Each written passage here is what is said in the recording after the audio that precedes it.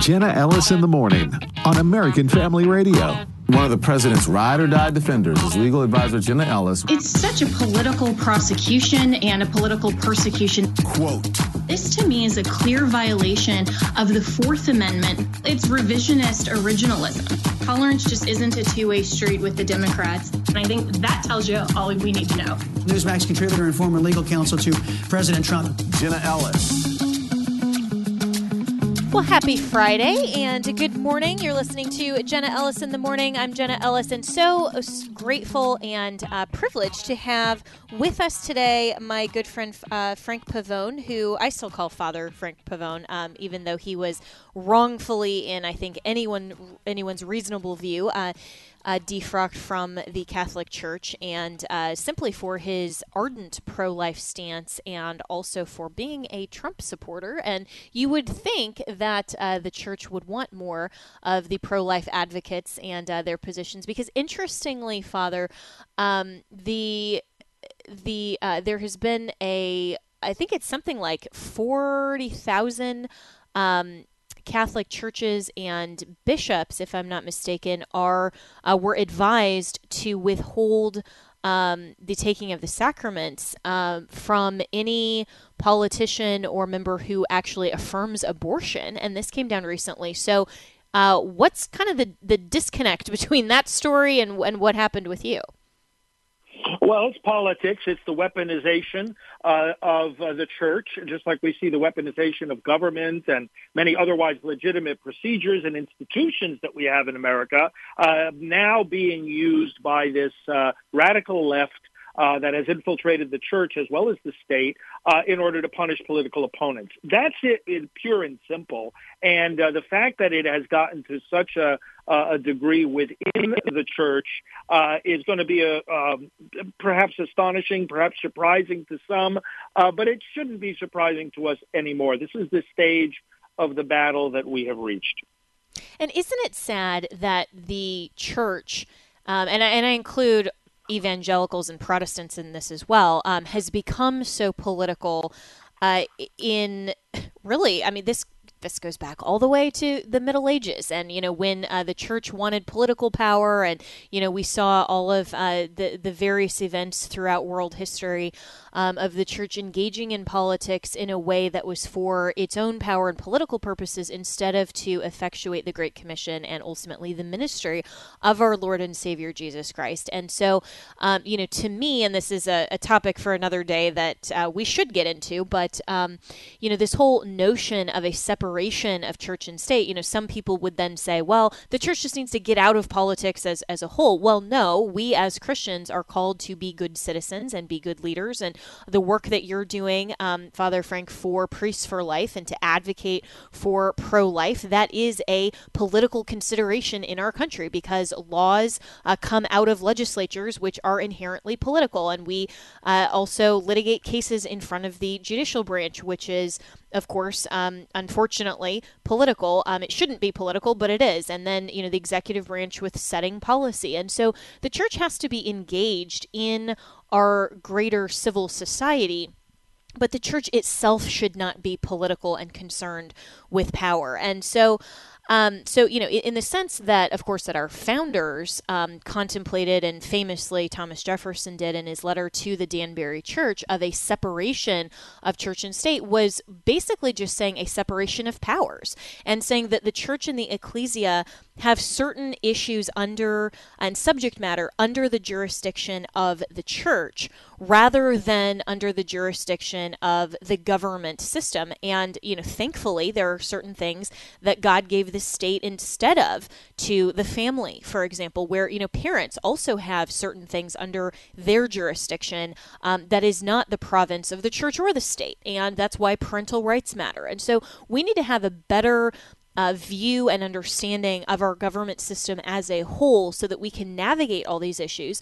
But this is why, Father Frank, you are part of a pro-life leadership coalition in your role for Priests for Life. And you just held a national meeting of these leaders. And you had mentioned to me earlier this week that it was very fruitful, dealing with elections, Congress, abortions, state-by-state battles. So there's a lot to unpack here. Where do you want to start?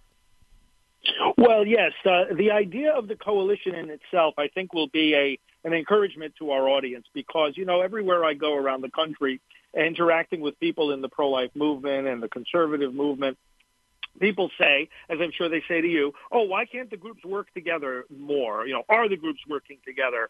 And we are. The good news is that we are. I've been helping to, in fact, leading these coalition meetings for decades now, and some of them are behind the scenes. Some of them are quite confidential.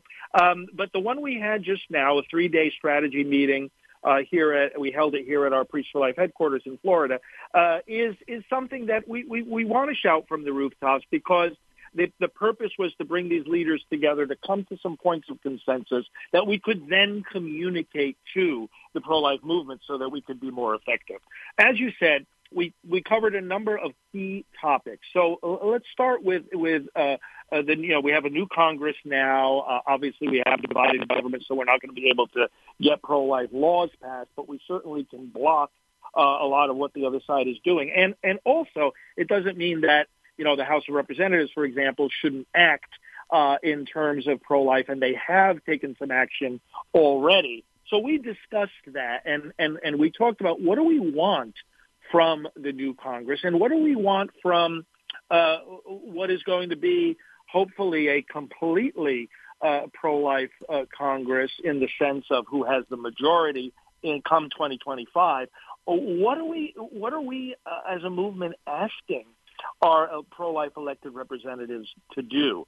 Now, in the short term, we wrestled with this problem.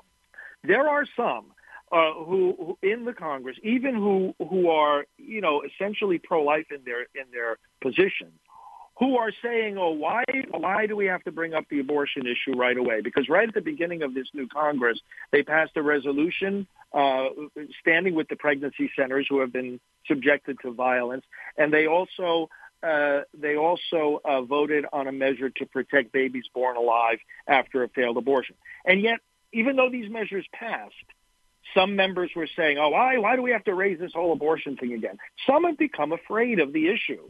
They think it was a liability in the midterms. Of course, that's a whole discussion in and of itself. It wasn't it wasn't the kind of problem some think that it was, and so some want to run away from it. This is not good policy or politics to run away from this issue at this point in time. And there's one more piece of legislation that they've been getting the votes together for. Should have passed already, but there's some members that waver a little bit, and it's called the No Taxpayer Funding for Abortion bill, just to solidify clear across government that our money won't be used for killing babies in the womb. The leaders resolved unanimously that we need to push for this in these coming days and get this vote and start encouraging our members, and everyone can play a role in this. Don't be afraid of the abortion issue. We want to hear about the protection of life because that's the fundamental purpose of government. So that was one of the many clear, strong consensus points coming from the leaders that can also lead to good action on the part of everyone in our audience. This is fantastic. Frank Pavone, who is that of Priests for Life, and I think you're asking exactly the right question. What do we want Congress to do? What do we want the states to do? Because there's a difference between just being generally a pro-life advocate and saying, I stand for, eradicating abortion. But, we may have a lot of passion on that issue, but unless you actually have a plan and a strategy and an ask, then how do we actually get this accomplished? And what I think is really interesting about the whole Dobbs decision, and I've had a number of members of Congress on this issue, but Representative Banks actually was very prolific, I think, on this issue on this show at the start of the congressional session in January last month. And he rightly pointed out that the Dobbs decision does not specifically just leave the issue of abortion regulation up to the states only, but to the people and its elected representatives, which would include Congress and the federal legislature. And so in your view, when hopefully we do have a solid conservative majority and we have a Republican or at least independent, somebody not a Democrat in the White House in 2025, then this type of legislation could actually be passed to fulfill the mandate of the Constitution to protect life. And I do think that, as you and I agree, that is the fundamental threshold right, because without the right to life, then we can't, as human beings, express or exercise any other rights if we don't first and foremost have a right to life. So is there model legislation? You mentioned some of these titles and things and this resolution, but is there model legislation for each of not only the states to pass, but on the federal level, what is actually being discussed in Congress on their level? Yes. Well, Jenna, this is important right here, this point. Let's unpack it a little bit more. First of all, again, in terms of Dobbs, the leaders in this recent meeting emphasized that point very strongly. Because we've been sort of catching ourselves in a trap because we've been using, from when Dobbs first made its way through the courts, we've been using this phrase, return it back to the states, return it back to the states. What we were discussing in the leaders' meeting was, look, that's only partially true. Don't think of it vertically, think of it horizontally. In other words, it's not a shift from the federal to the states. What Dobbs brought about was a horizontal shift from the judiciary to the legislative branch. In other words, the courts are no longer going to block a pro-life legislation as long as it meets the rational basis standard of review. It's advancing a legitimate state interest in a reasonable way, and that's all you need. The court is not going to defend some kind of fabricated right to abortion. So it's shifting from the courts to the legislatures in as much as they will be recognized for their autonomy and their right to pass these kinds of laws. So then that raises the next logical question: which kind of laws? Now, the leaders who were gathered here unanimously, we had 43 different groups represented. Unanimously, they said, we need Congress to pass, and we need whoever's going to be in the White House to get behind the gestational limits on abortion. Now, what are we talking about? We just got finished mentioning about the no taxpayer funding. Okay, we need to do that. But that's sort of like, it should go without saying. We're not going to force people to pay for the killing of children for something that so many Americans deeply believe is morally abhorrent. Okay, that's point number one. But then are we going to actually protect these babies by law? Now, right now, there have already been introduced in the House of Representatives a couple of pieces of legislation. I just mentioned two. One is to start protecting babies when scientific consensus says they can feel pain, which at this point has gotten to the point of 15 weeks.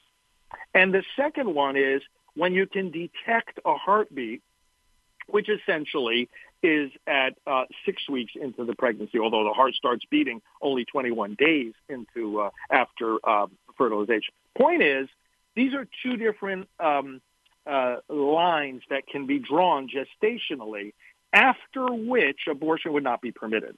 What we're saying is, don't just leave that to the states. Congress has a role, too, and we want them to actually pass these gestational limits nationwide. Now, the other side likes to, scare people about this, but the reality is that most Americans want abortion to be far more restricted than it is now. They want these babies to be far more protected than they are now. And Congress, going back to the Dobbs case, one of the key briefs in the case, you'll remember, was from 228 sitting members of Congress saying, let us do our jobs, which is to legislate. Let us do our jobs to protect 100%. These children. And we have to take a break here, but we'll be right back with more with Father Frank Pavone of Priests for Life and some really encouraging outcomes, I think, here about really protecting life and making headway, because we are the pro-life generation. So we'll be right back with more here on Jenna Ellis in the Morning.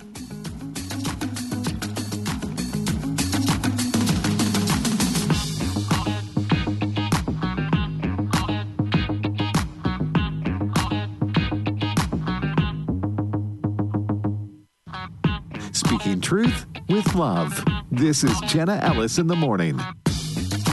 Welcome back on this beautiful February Friday, and I'm talking with Father Frank Pavone, who is the head of Priests for Life, and this national coalition of pro-life leaders that met last week and giving us kind of some insights into what was discussed. And before the break, Father Pavone, you were talking about some of this legislation and the outcome of the Dobbs decision, and about how members of Congress, I think it was 228 of them, who actually signed on to a brief supporting the Dobbs decision and said, as you articulated very well, let us do our job on the federal level, and there is a lot to be accomplished in protecting life. So continue with this kind of this scope of this plan, because especially with a red wave in 2024, and if we get the majority of conservatives back in the Senate and also the White House,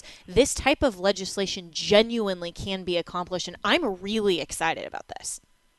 Well, me too. And Jenna, it was so great to see the dynamics among these leaders. I mean, we're friends. We interact with each other at different conferences and on the streets and in the legislatures and in the hard work of elections. And these leaders, we're rubbing shoulders all the time. But to come together for 3 whole days, to have meals, to have times of fellowship and prayer, and then to sit down and do the hard work of hammering out strategy.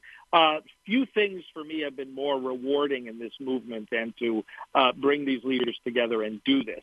Now, one of the things that is happening here is this. We realize we're at a very critical moment right now, because though obviously we can't, again, as we all know, and as we said, we can't get the laws actually passed in this current configuration of the Congress and the White House. But right now we've got to conquer this, because otherwise it's going to become like a cancer, this idea that, I'm jittery about the abortion issue. I mentioned it briefly in our first segment.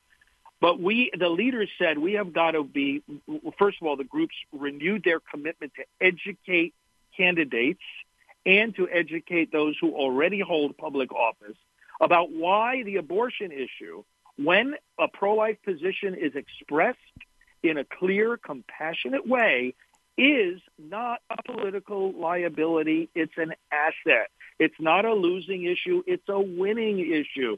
They need to realize that. We went through a period, I always think back to when I first was getting involved in this movement and in politics. We had a lot of candidates and office holders and presidents and, running away, hiding from the abortion issue, even though they said they were pro-life. Now, this was not the case under President Trump. I mean, he was vocal and he was strong. In fact, the way he spoke about this issue really inspired all of us. And I remember, in fact, this was made public a number of times, how when he was given his State of the Union address, the semifinal draft to look over, he took his pen and in the section on abortion added some things to it. I want to say more about this, and this is very meaningful to us in the movement. This is not an issue to run away from. When people think just in terms of we're going to restrict or prohibit, no, we're going to protect. We're going to help. In Texas, where they passed very comprehensive protection for the unborn, they threw in that bill $100 million for providing alternatives to abortion for moms who are pregnant and in need, and then they added more to it after that. So, I think you and I and so many others who are commenting on these things, now's the time, according to all these leaders, that we really need to push this point and teach our candidates and elected officials how to make this point clearly and convincingly. We do, absolutely. And I think you raise several really important points, which is first, we need to be on the affirmative and advocate for why protecting life is obviously the best policy decision morally, but even just changing the language of how we advocate, especially in more of the public square and with people who don't share this viewpoint, because we're allowing the so-called pro-choice side to harness language, because even that term pro-choice sounds so much better, and they call us anti-abortion, which sounds so negative, right? Where I actually, and I know that the AFR audience here, and all of us here have issues with Carrie Lake on a few other things, and that aside, I do think that the way that she answered the question of abortion was really good and really smart, because she would tell reporters when they said, well, why are you trying to take away choice? And she's going, why are you? And she actually said to an interview, she said, no, I am for choice. Why is the abortion on demand movement suggesting to women that your only alternative is abortion, when you have all of these different reasons, whether it's, socioeconomic, it's your demographic, it's your age, it's, whatever it is, that your only choice, you are being pressured for abortion. And she said, I want to give more choices. Why aren't we talking about adoption? Why aren't we talking about, other help and assistance for women who become pregnant? I mean, all of these things, articulating in a way and turning the question around to say, no, we're actually the ones that want to protect more options for women than just this massive push to abortion, I think was really, really well done. And to your point, Father Frank, we need to be doing more of that. But also, you raise an excellent point that we need to not back down from being ardent advocates, courageous advocates about this issue, because there is a contingent of maybe if we want to call them establishment rhinos, whatever, who are hesitant on this issue because they think it doesn't necessarily pull well, or their, political consultant class have told them all kinds of whatever nonsense about how, don't focus on this issue because, potentially this lost the midterms in 2022 for us. Well, my response to that would be, what, if Roe versus Wade got overturned and that meant that we just took back the House in terms of Republicans, I'm totally fine with that, because this was such a generational win. Even if that were true, which you and I both don't think that it is, this wasn't the seminal big deal issue that people make it out to be. But even if that's true, I'm totally okay with that, because we got the Dobbs decision, and now we have an opportunity over the next 2 years to pave the way and to actually create, as you mentioned, education, model legislation, and then we'll be ready day one of a 2025 presidential administration, whether that's Trump, DeSantis, or someone else, to actually implement this and pass this through Congress and get this done quickly. And so, but we need to be smart and strategic about this. And so, so as you look forward, again, how do you think that the message and this education actually needs to happen with some of these, maybe the consultant class that you and I are unfortunately pretty familiar with in the context of Washington politics, that try to inform and advise some of the candidates, and shy away from that issue. It's too controversial, where we would say, no, this is a threshold moral question.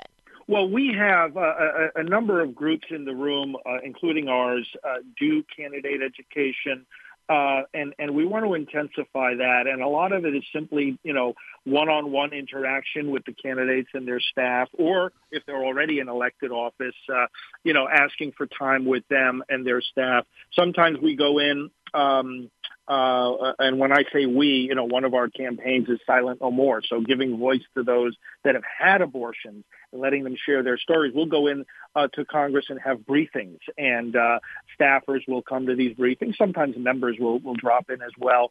And these briefings are a good tool to help them to really get some good understanding of the dynamics of the issue, the dynamics of public opinion and its response to the various facets of the issue, and do some of the latest resources, articles, statistics, studies, and so forth that they can use as they either campaign or govern. Now, the one of the things that many of them do is they oversimplify or reduce the abortion issue to just one thing. And one of the things we help them to do is to show how multifaceted it is. Let's just consider this one dimension. The the commission of an abortion not only takes the life of a child, but you're talking about multiple people that are impacted. That mom is impacted for life. That dad is impacted. But then think beyond. For every abortion, there are 4 grandparents to that unborn child. How are they impacted? Sometimes they're the ones that push for it. Or alternatively, they tried to save that life and they failed, and now they've lost a grandchild. They are impacted. What about the friend that drove her friend to have an abortion? That friend, he or she, is impacted as well. And when we talk about impact, we're talking about health impact too. So people talk about abortion in terms of women's health. Well, how about the ways that abortion destroys that woman's health for the rest of her life in many different ways, physical and psychological, or problems with later pregnancies, and so forth. These are all dimensions that we help the candidates and the office holders understand a little bit better, and then they'll be able to use one or another of these insights as they speak to the public. So when they talk about, how does abortion issue poll, or how is it going to motivate or demotivate, my potential voters, it's not just one thing that you're talking about. It depends on what point you're going to bring forward to those voters about the multifaceted impact of abortion on our lives and on our nation. So that's one of the things that we're moving forward to do. And another point on that federal.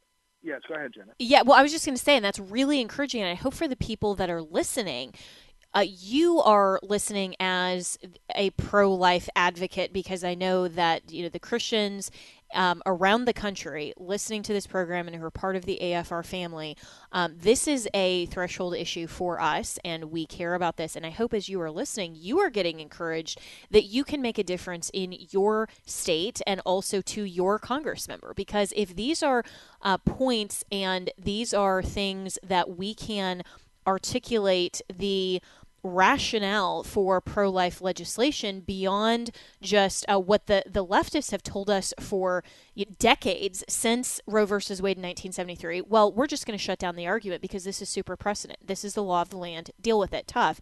They have never wanted to have the arguments about abortion and what it actually is as a medical intervention specifically designed to cause the death of the child on the merits. They have never had to defend these heinous, barbaric practices that, as you rightly pointed out, Frank Pavone, are harmful and damaging to the mother, obviously are disastrous and life taking from the child, but it impacts the family, the wider scope of all involved in this immoral decision.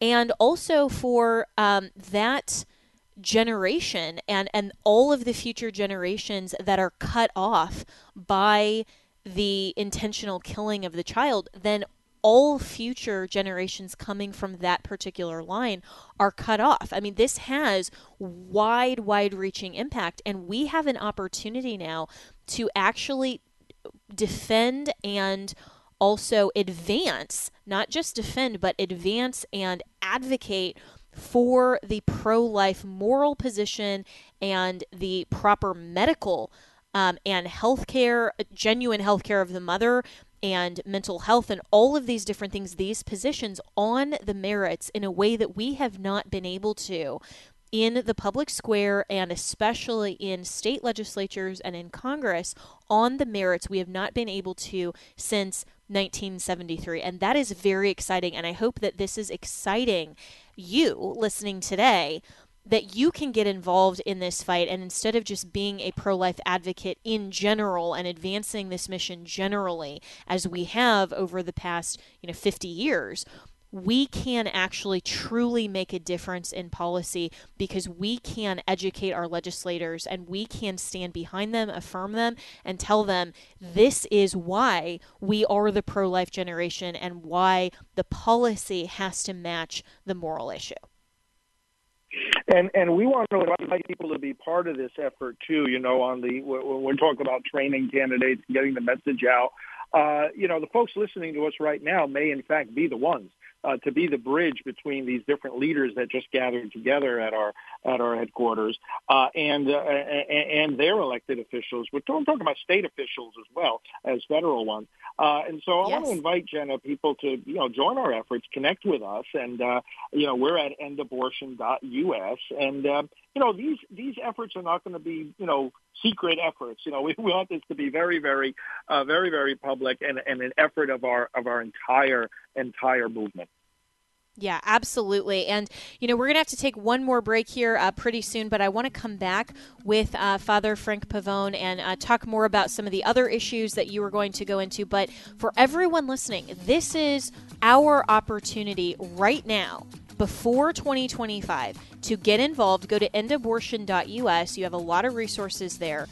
But make it your mission, part of your ministry, part of your homeschooling, part of your church, part of your daily life, to be engaged and to truly, over the next 2 years, make a huge difference for legislation around the country on the state and federal level. We can do this. We should do this.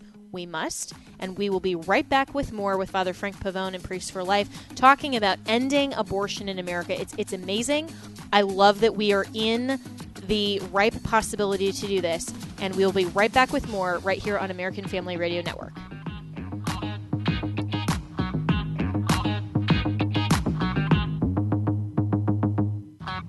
Speaking truth with love. This is Jenna Ellis in the morning. Welcome back, and it is a really encouraging Friday, talking with Father Frank Pavone, who is the head of Priests for Life and part of this wider coalition of allies and truth advocates that want to end abortion in the United States. And really, we are behind as a country on the issue of protecting life. And that is a terrible, terrible thing, that we are supposed to be this nation that is the shining beacon on a hill, that we have the best system of government in the world. We're the freest country in the world. We have so much going for us that is really an inheritance of the blessings of liberty provided by our founding fathers, and yet we are so far behind on the issue of abortion. But as Father Frank Pavone has been talking about this entire hour, and if you've missed the other two segments, you can go and listen at afr.net to the podcast version of this program, and you should, because what he's been talking about is that we have 2 years to basically get our ducks in a row and have the education of our state and federal elected officials and our policymakers and our legislators to end abortion in the United States. And this is a very tangible, real possibility, and we need to be doing the work now. So you can go to endabortion.us. And so, Father Pavone, in this final segment here, you were about to talk about, a few other points and some other things coming out of this meeting. So what else do we need to know as the pro-life generation, pro-life advocates? And I'm just really encouraged today. So, thank you for all of this.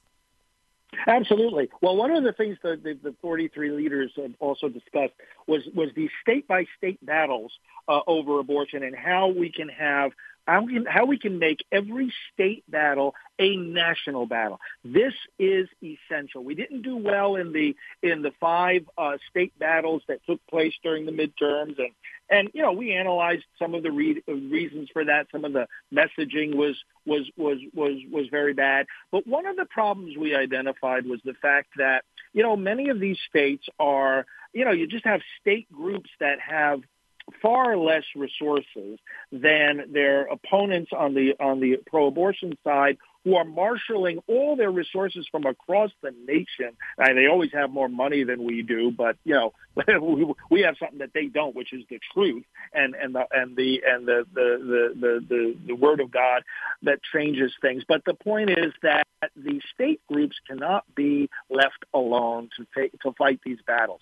Just as the other side mobilizes from coast to coast every time they're trying to advance their pro-abortion agenda in a particular state, so the pro-life movement must do. And so we talked about ways of doing that with the national groups there in the room, And we made a commitment that we're going to do this. Now, we had a big battle coming up, for example, in Ohio. Ohio is one of the next big battles where the other side is trying to enshrine abortion without restrictions in that state. We can't let that happen. But what is the messaging going to be, and where are the resources going to come from to create and air powerful ads, for example, or where are the volunteers going to come from to knock on doors and get the right votes out there? Well, this has got to be a national effort. So the leaders agreed we're going to do that, and that's very encouraging as well. And, the states where abortion has been, quote, enshrined, even in their constitution, like Michigan, for example, like California, here's something that people need to keep in mind.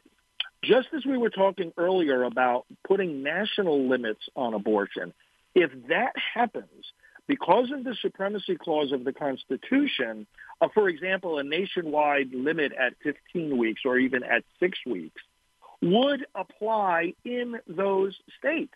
So this would, even if California, Michigan, or other states that put it in their constitution that there has to be abortion without limits, nevertheless, in those places, the babies would again be protected if we advance this on the federal level. So national to state collaboration in these battles, another very big topic that we dealt with.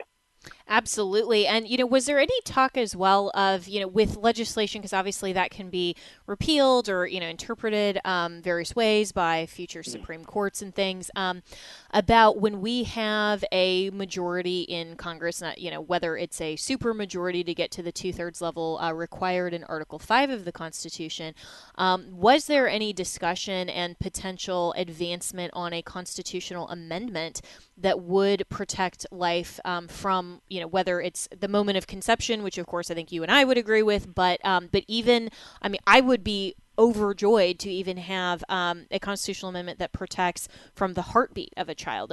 Some of these things that are, other people would lambast and say, well, and some people would say, well, a heartbeat doesn't go far enough, so I can't in good faith support that legislation. I'm thinking, yeah, but how many babies you're saving? Like, let's do this incrementally, and that is still a huge win. But on the issue of just a constitutional amendment, was there any talk about that?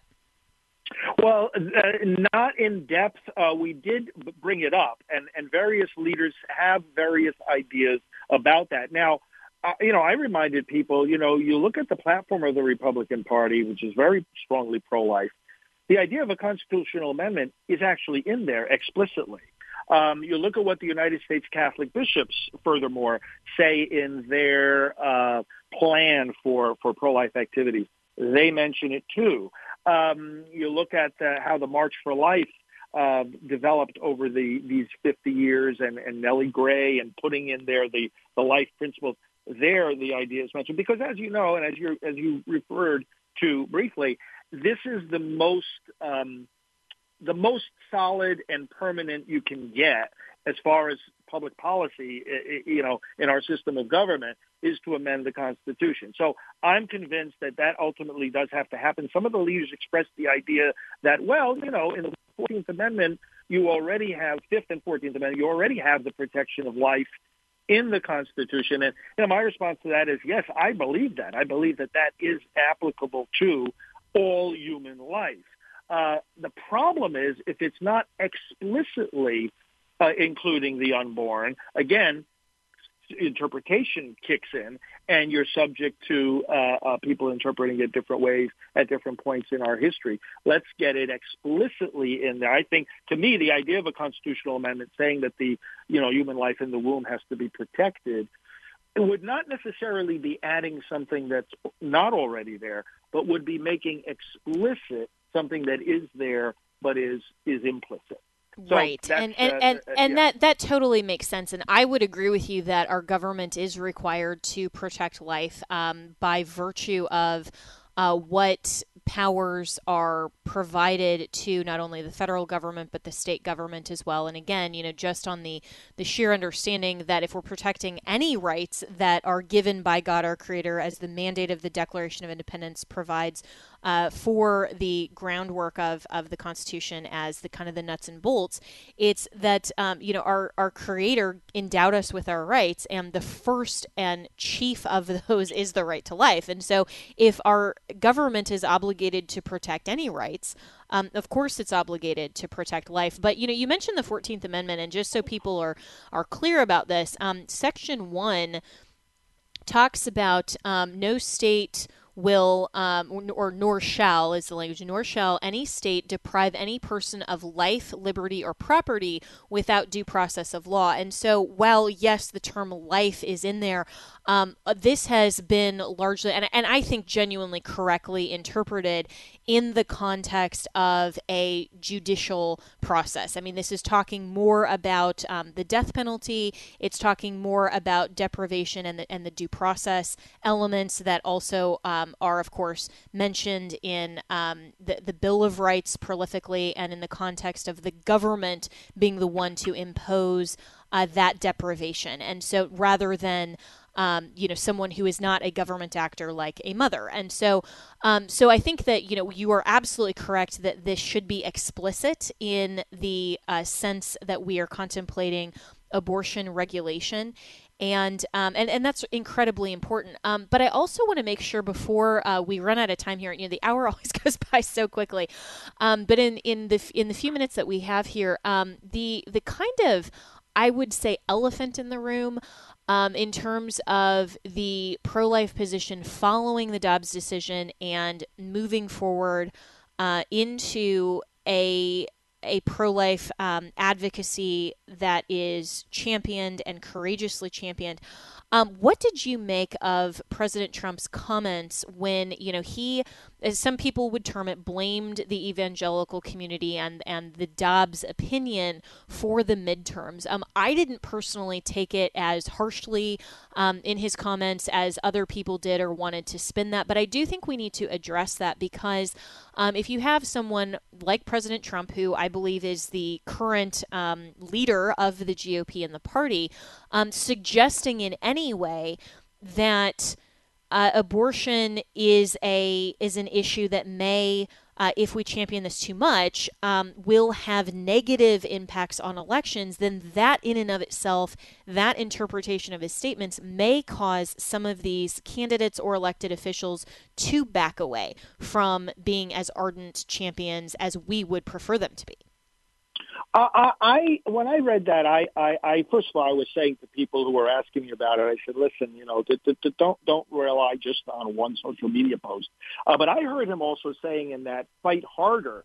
He said, well, where were the people, in the pro-life effort, now that you got what you wanted, you got Dobbs, and now, then it was like, I heard him saying fight harder. I also heard him saying be reasonable. For example, we oppose all abortion.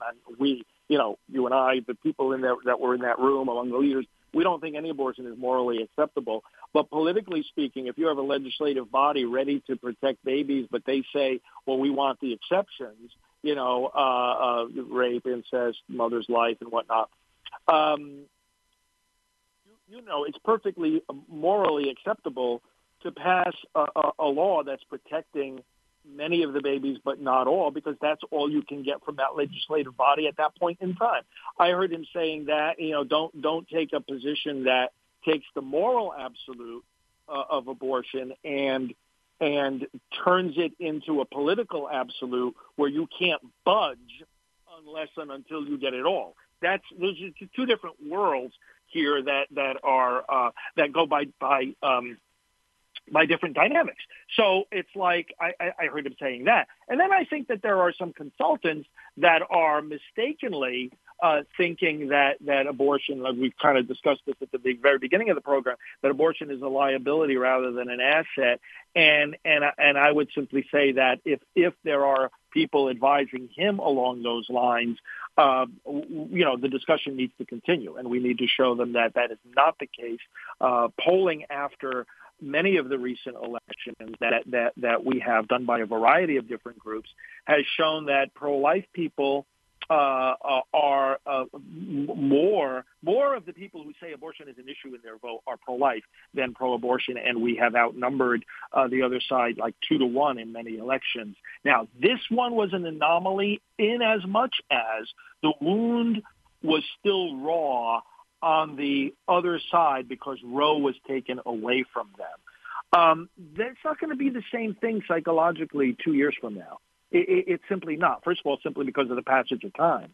And secondly, because people are going to see in those states that are protecting the unborn now from abortion, that the sky didn't fall, things didn't fall apart, women weren't dying in the streets, people weren't denied health care. It's going to be a very different situation when we go to the polls in 2024. So the other side was really riled up this time. And then abortion was a higher issue in the polling of what issues are important among the Democrats this time around than it was among the Republicans, to be expected because of what happened with Roe. But that doesn't translate into, abortion is a losing issue. No, not at all.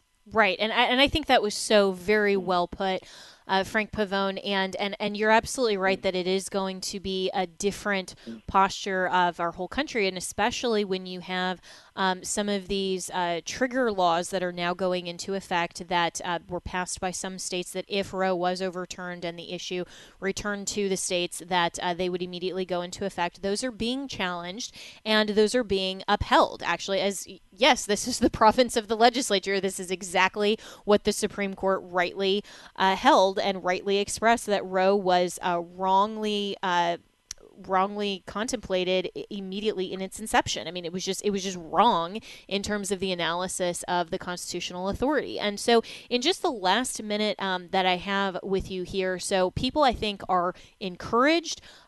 We are excited for the next 2 years. And so, again, you have the website endabortion.us. What is the next step for people who want to get involved in just the last 30 seconds we have here? Yeah, sign up on our website. We're going to have online trainings. We're going to have in-person trainings. We're going to have our people coming through your state. We're going to need representatives in the different states, in the different communities, activists that can help pursue these activities. We're going to do a lot, Jenna, a lot of broadcasting, and people can see it on that website as well. Excellent. Well, you are just a wonderful advocate, and I hope that we can have many, many conversations right here over the next 2 years, and I'm really encouraged. So get involved. Share this broadcast with all of your friends. Go to afr.net and get involved. And I will see you Monday morning right here on Jenna Ellis in the Morning. Let's continue to pray for our nation to end abortion.